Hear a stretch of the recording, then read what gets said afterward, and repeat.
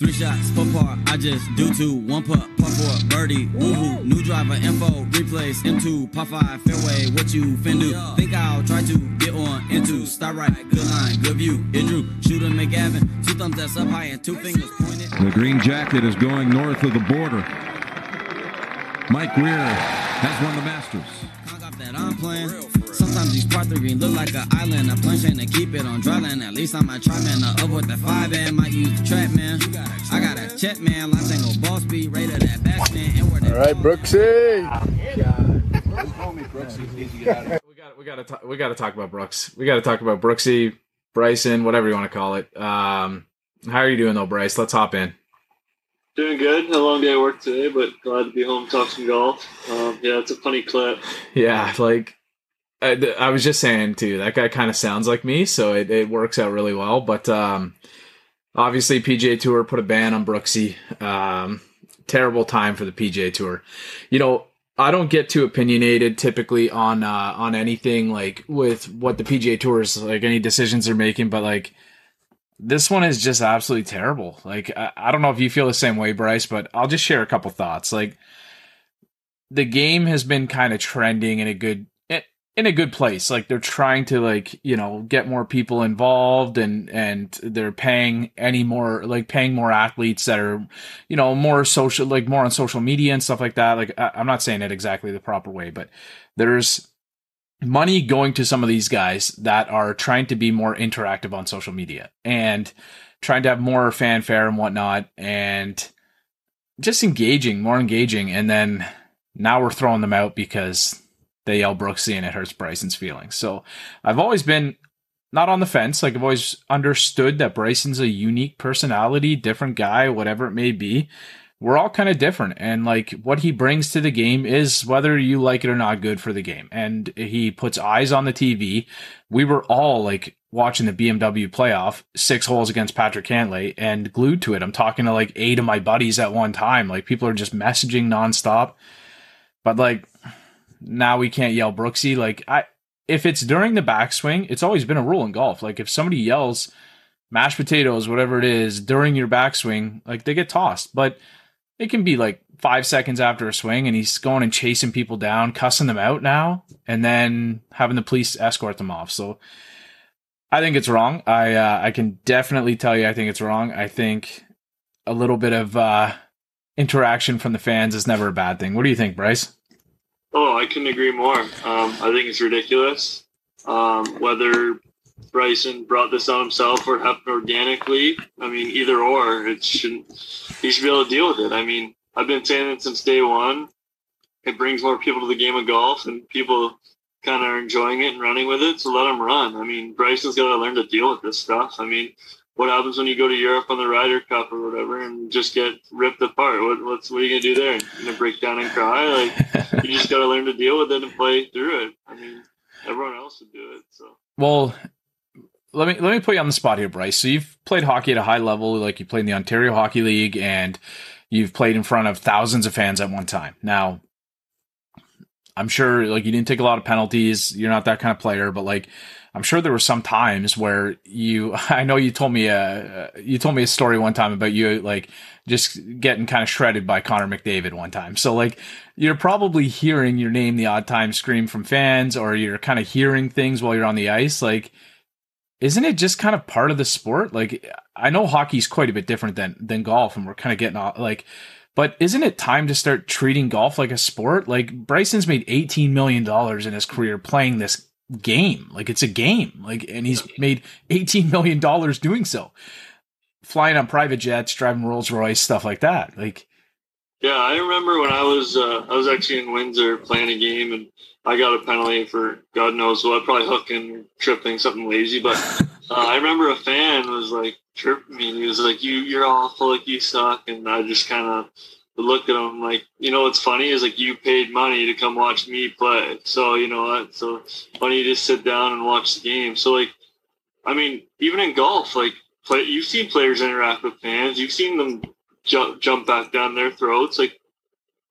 It's happened before, and now that it's happening to him, it's a big problem. I don't agree with it, but then again, I'm not on the PGA committee. Well, think about this though. Like, think about the Tiger era, right? So, like, think about Tiger Woods. The allegiance of fans of Tiger Woods following him around the course, screaming like, "Great shot, Tiger!" This and that. Like, sure, they're not going directly at the other players, but a lot of the like think what Phil Mickelson used to deal with like the fanfare of Tiger Woods and all the pressure dealing with that. And like, I get the odd comment, the odd yell, something like that. Brooksy is like, it's a bit childish or whatever, but I don't know. The game's changing, right? Like we kind of like, we need to encourage fans, like you say, that are paying money to go there to be interactive in the sport and have their place. Don't yell Brooksy, whatever it is. I get it. Don't yell Brooksy, but I don't know. Anyway. Another thing is if he didn't whine and complain the first time it happened, no one would be saying it. It's just because people like getting a rise out of him that they keep doing it. So, I mean, like you said, kind of directly, indirectly, it's almost his fault for whining about it in the first place. So you should... You know what? You're right. That's a great point, because if it probably would have happened occasionally from the odd guy, had a couple drinks or whatever. But at this point, it's like he has kind of brought it on himself by going back to it, revisiting it, making it, mainstream on social media and whatnot. But that's enough. Bryson needs to kind of grow up a little bit. He's got enough airtime from us, even though we're a small podcast, enough airtime for now. This week, we were fortunate enough, I was able to sit down with Michael Blair just in between a couple rounds. He's playing right now in the P.E.I. right now. So he was... There's kind of two events at the same resort. Last week, he won he was the winner of the P.E.I. Open, the PGA Tour Canada Mackenzie Tour at Dunderave. He's playing again this week. Yesterday, he shot 68. I think he followed it up today with 67. So we're recording this on Wednesday. This video will be out on Friday night. So we'll have a winner by that point. Hopefully it's Michael Blair again. Great conversation. Good guy from Burlington, Ontario. Let's hear the chat with Michael Blair. All right. We are here with Michael Blair. Michael, welcome to On the Screws podcast. Appreciate you hopping on. I just thought it would be great to have you on. The tour finales coming up, or the playoff finale, and you just won last week on the Mackenzie Tour. Anybody listening, I mentioned last week that I kind of was out in the bag with Jake there, and you've got a connection with him. I've gone to school with him, so maybe you can just let any of our listeners know who you are, kind of how you got into golf and what you're doing now, and give us an update on what's going on with you right now. Sure, yeah. I'm Michael Blair from Burlington, Ontario originally. I live in Ancaster, Ontario. Got into golf really just because I was too small to play hockey. I was played rep hockey, but it's about 5'4" draft year, so that wasn't working out too well. The concussion just starting to rack up, so I switched over to golf at about 14, 15 years old. And, been playing ever since. Just playing professionally now, kind of dealing with some shoulder injuries on and off over the last bunch of years, and then COVID for a couple of years. So kind of feel like it's been a rough last 5 years or so for me, even though technically I've been professional since 2016. Kind of feels like my first year, kind of starting all over again here with finally feeling healthy and getting back to normal with playing tournaments. That's good to hear. Like, I feel like I'm kind of in the same boat. We sound like we have a similar past. Like, I played rep hockey. I was a goalie, but I was kind of in the era of like Ben Bishop times, right? Like all these guys were like, I'm about that age. So these guys are like 6'6", and here I am, I'm, 5'10" on a good day. Right. So dislocated both my shoulders. That kind of took me in and away from golf at times. I found it easier to play like baseball because it was always my left one.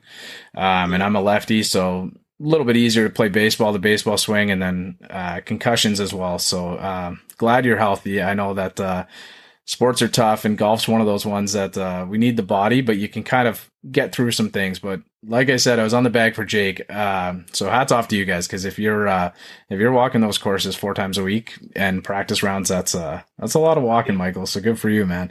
But I thought maybe you could tell us a little bit, like you played at Eastern Michigan. In the past, I've been able to have a couple coaches on and some players and whatnot. So how was the college experience? How did that kind of prepare you for like where you are now with the Mackenzie Tour? Yeah, so I actually originally went to school in North Carolina at a D2 school called Pfeiffer University, and then transferred after 2 years to Eastern Michigan to Division I school for my last 2 years. So kind of had, a variety of experiences, had some Southern golf, some Northern golf, D2, D1, kind of traveled a lot, college golf wise. So that was, I think it's decent preparation, but, in terms of a professional golf jump, like unless you're really a top guy, I don't think it prepares you all that well, just because everything's taken care of for you for college golf, like your travel, your hotel, your food.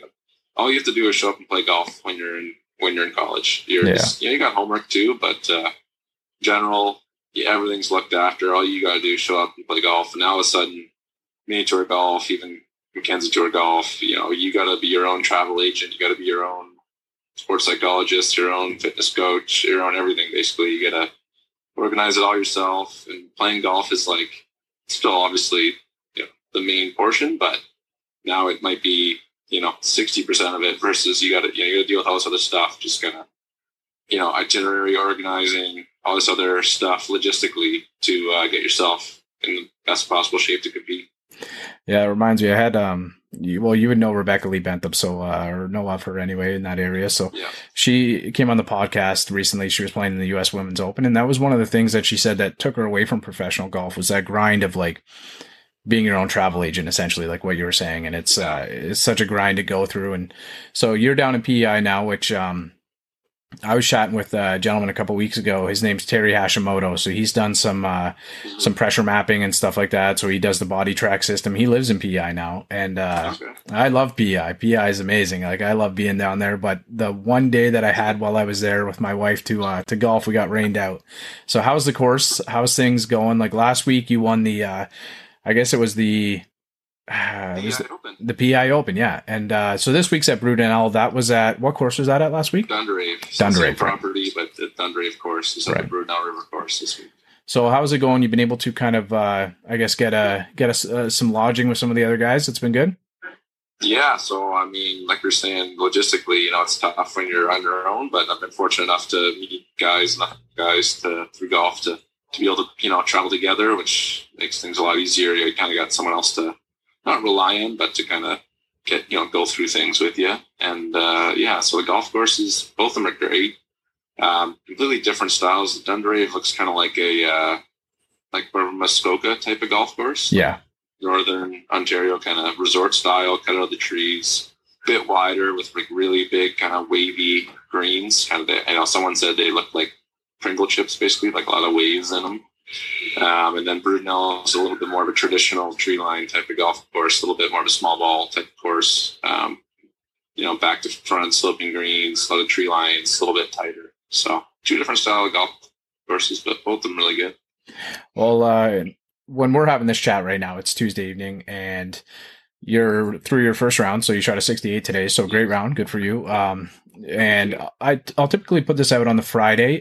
So it'll go out with the playoff finales up this weekend. So can I ask any predictions? You get any predictions for this weekend? Did you watch the Patrick Cantlay and Bryson show the other day? Yeah, I managed to catch the last, the playoff, and then a couple of the last few holes. It was pretty exciting. It was a good time. To be honest, Cantlay is, he putted it amazing. I think it was statistically one of the best putting weeks ever, like top 5 or 6 ever putting. Yeah. So, it's hard to replicate. It's hard to put anything past John Rahm right now. He's just been the best player for so long. So, yeah, I agree. John Rahm's like, he's in everybody's. If you're picking a bracket, whatever it is, in that first box, you're picking John Rahm right now, right? So, yeah, he had a decent week, but he didn't have to, the extra burnout of the playoff and all that stuff, right? He's a little bit fresher.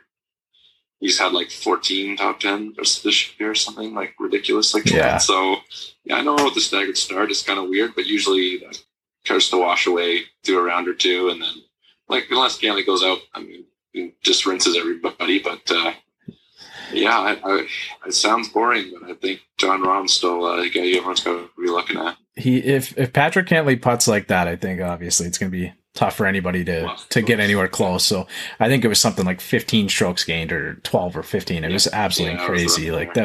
And one of the stats I heard was he had 5 consecutive must makes in the playoffs, or actually it might have been 17, 18, and then the first three playoff holes.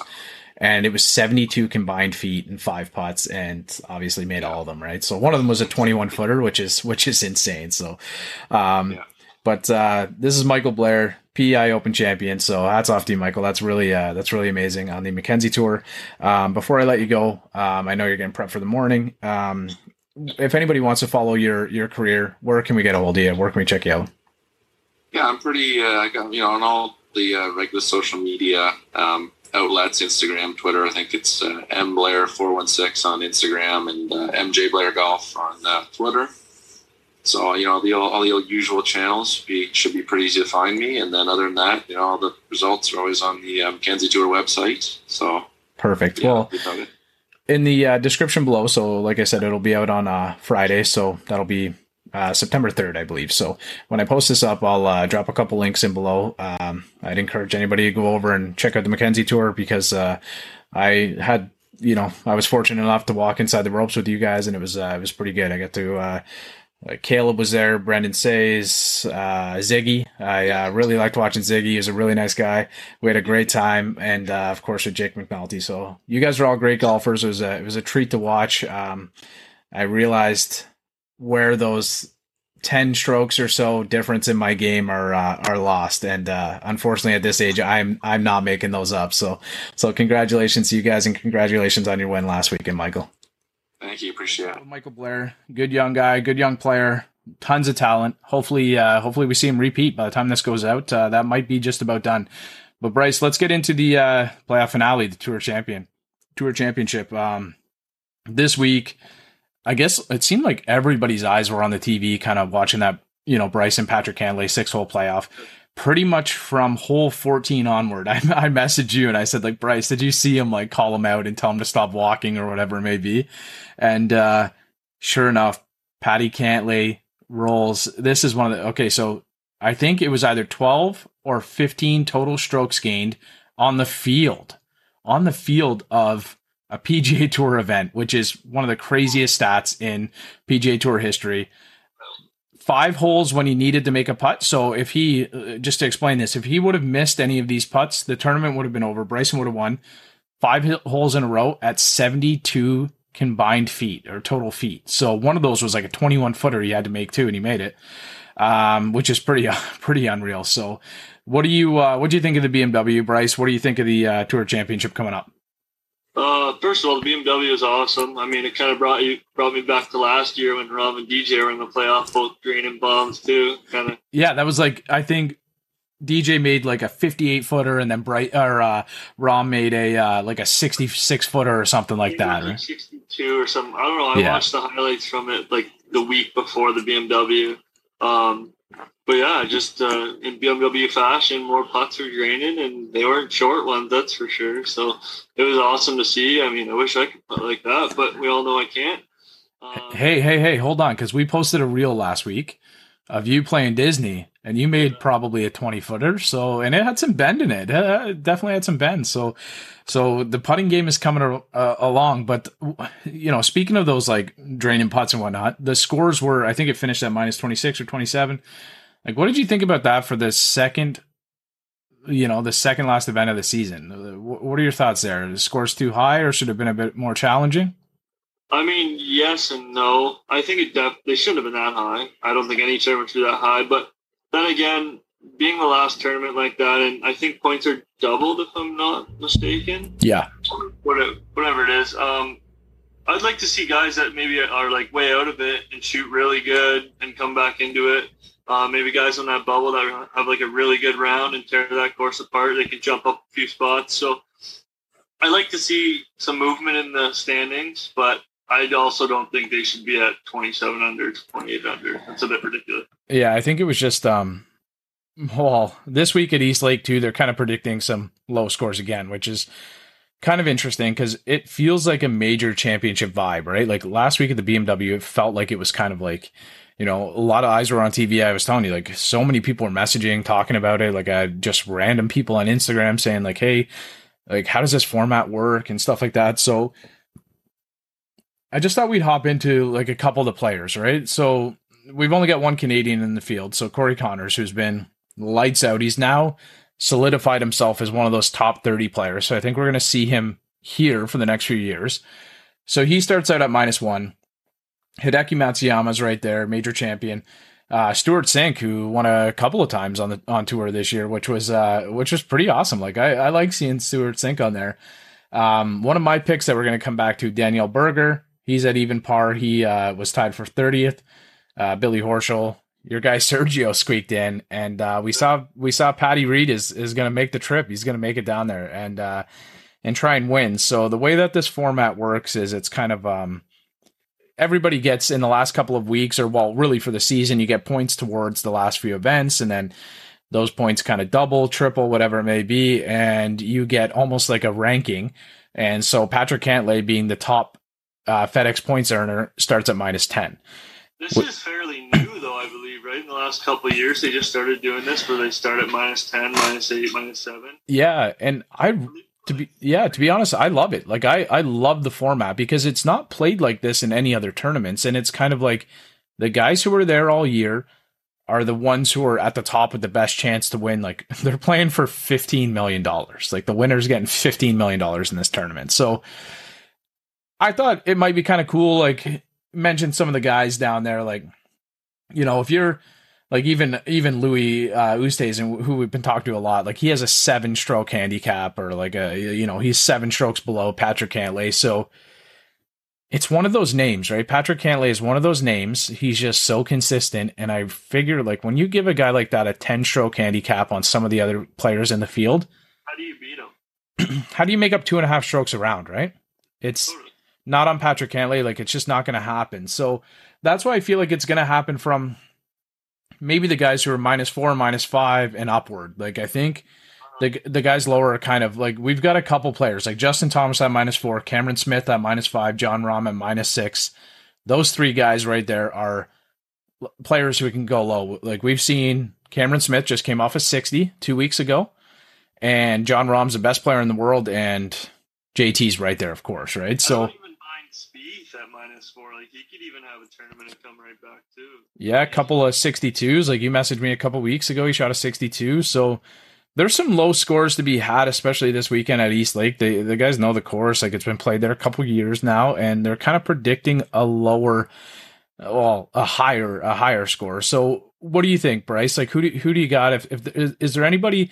Let's remove Patrick Cantlay from the equation. Let's talk about how the other players will need to play to catch him. I'm not sure if I can predict a score right now with Patrick Cantlay being -10, but we've got Tony Finau at -8, Bryson DeChambeau at -7. So Tony Finau winning a couple weeks ago solidified himself as he could not go any lower than number 2. He could have finished number 1, but he could not have gone any lower than number 2. So the way that it worked with Patrick Cantlay and Bryson, whoever won was going to be number 1 at -10. The loser of that playoff was going to be number 3 at -7. So that was like a massive swing. Like 3 strokes is huge, right? So Bryson kind of pulling those 5-footers, that really hurt his chances. But is there anybody that's kind of sticking out to you when you look at the leaderboard right now?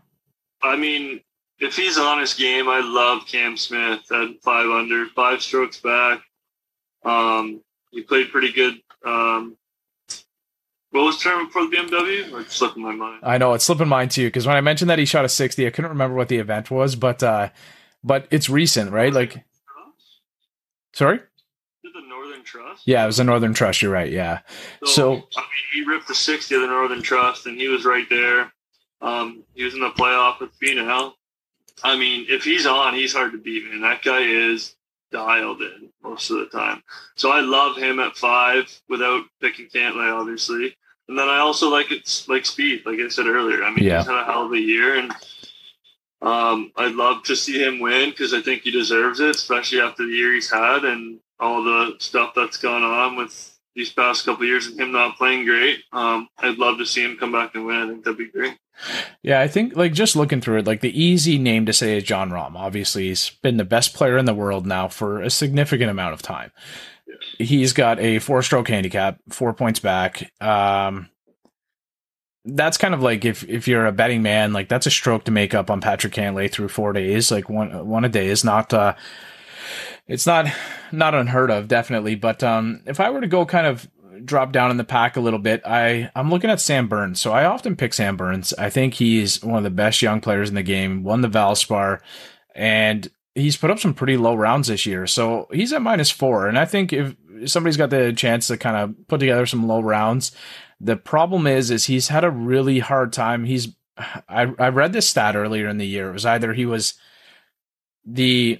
had the most 36 hole leads throughout like the last 2 seasons, or it might have even been 54 holes, and just can't close all the time, right? So that's the only thing I worry about is the 4-day grind, if that's too much for him.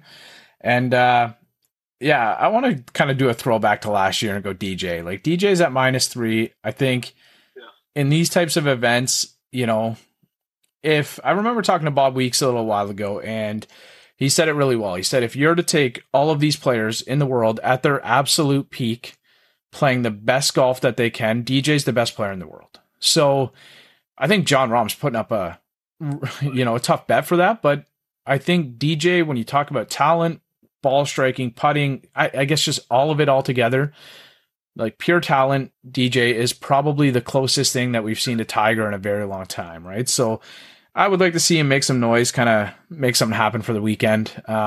I guess those would be my guys. I got to remember because I'm going to make a post. So I'm going to go DJ, Sam Burns, and Jon Rahm for this week. I just didn't want to take Rahm because, like you said, I mean, he's just going to be there, you know, like it's expected. One guy that I don't think is going to give Cantlay a run, but I think he's going to be kind of up there is Eric Van Rooyen.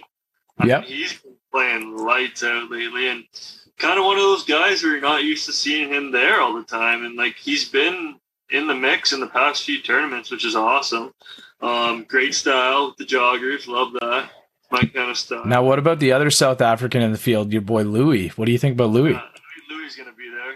He's gonna finish like second, third or fourth. I don't know. I was listening to Spit and Chicklets podcast the other day, and I'm not gonna say this is mine, but Louis used to losing. Louis used to losing. I like it. They said that on there, and I was just cracking up. I think it's a great one, but it's true. You just can't find a way to finish, but he'll be there, I'm sure. Okay, so your 3. Give me your 3. I know you said Cam Smith. I got Smith, Spieth, and I'm not going to take Van Rooyen because, I mean, it's just you can't make up that much ground in a 4-day tournament, in my opinion. I mean, I'd love to see it, but I just think it's almost impossible. I'm going to take Hovland. I want Hovland to have a good tournament. Nice, Hovland. Okay, so I'm looking at a couple names. Tony Finau and Bryson DeChambeau not getting any love. So I know we're both huge Tony Finau fans. But it's just he's very consistent. It's just he finally came through, got the win. I got to see more of a body of work, right? So speaking of Tony Finau, good segue. Let's roll into some of the Ryder Cups. So Team Europe has 9 picks or 9 players total right now. So I'm just going to talk about them. We'll go into who we think the final 3 will be next week if they haven't already unleashed them, or kind of, I don't want to say unleashed. that was bad, but if they haven't brought them out for next week, we'll chat about who we think might be those final 3. But we got Jon Rahm, Fleetwood, Hatton, Hovland, Rory, Casey, Matthew Fitzpatrick, Westy, and Lowry. So really solid team. That sounds like a dominant team as it is. And they don't even have Ian Poulter on that team yet. So I know you have the American version of Ian Poulter on your list. All right, so the top 6 picks that we have locked in for the Team USA, Steve Stricker's the captain. We know now Phil Mickelson is the assistant captain. And we got Morikawa, Dustin Johnson, Bryson, Brooks, Justin Thomas, Patrick Cantlay. So those are 6 of the best players in the world. You look on the other side and they got like Rahm, Rory, like it's gonna be a tough, like it's gonna be a great Ryder Cup. I can't wait to watch it. My picks, I posted them the other day. I had Xander, Spieth, Finau, which I think those 3 are on every single person's list making the US database or whatever you want to call it for the Ryder Cup. I went with my guy Sam Burns. I've said it a few times. Won the Valspar this year. I think he's one of the best young players. It'd be really good to get him some Ryder Cup experience. Webb Simpson, I feel like, is the safe bet.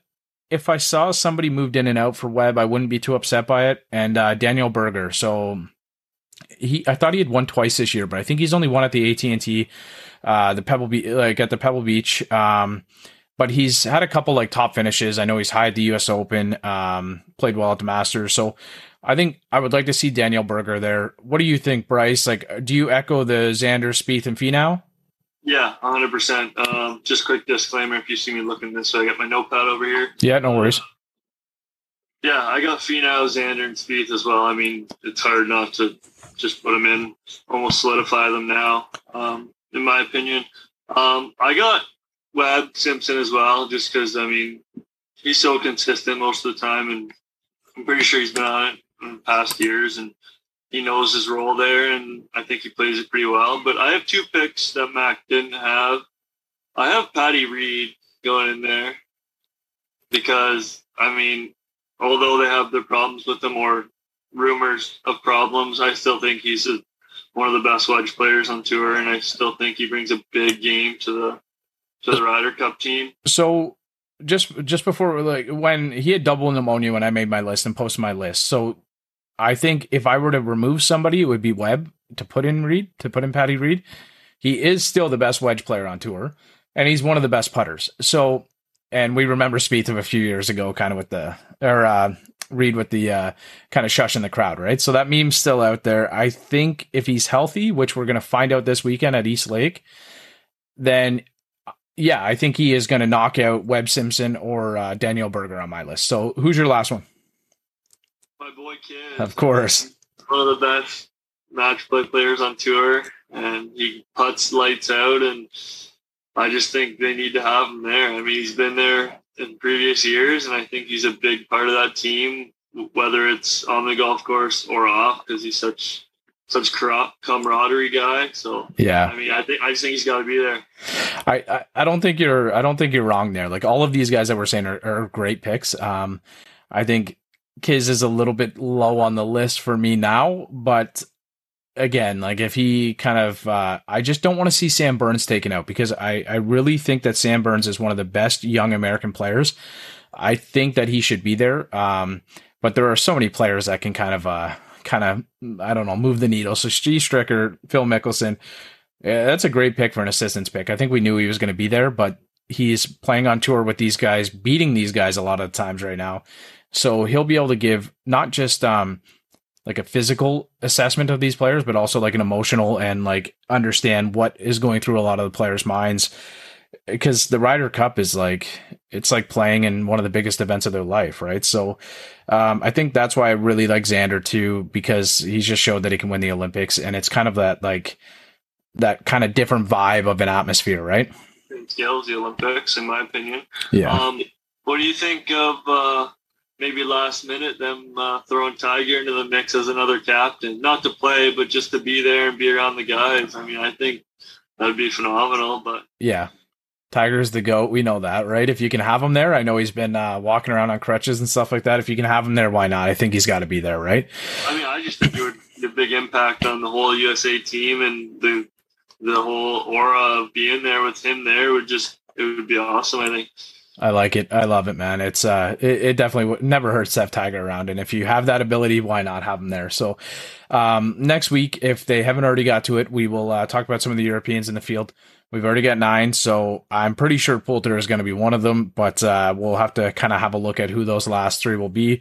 A lot of good young players. I'm really, really happy that they have Hovland and Matt Fitzpatrick on that team. I think those guys are 2 of the very, very best young players in the world right now. But yeah, this was a great episode, Bryce. Anybody listening to this, if you haven't already, go over, check out our OTS Golf, at OTS Golf on Instagram. Right now, at this point in time, we are doing a giveaway with Siren Golf. They are a past guest. Hop over, tag a couple buddies. You can win a towel and a glove of your choice from their website. They've got like paisley designs, kind of like the Burberry look, palm trees, like really cool stuff. And of course, head over to On the Screws podcast if you're not watching this on YouTube, and subscribe to the channel.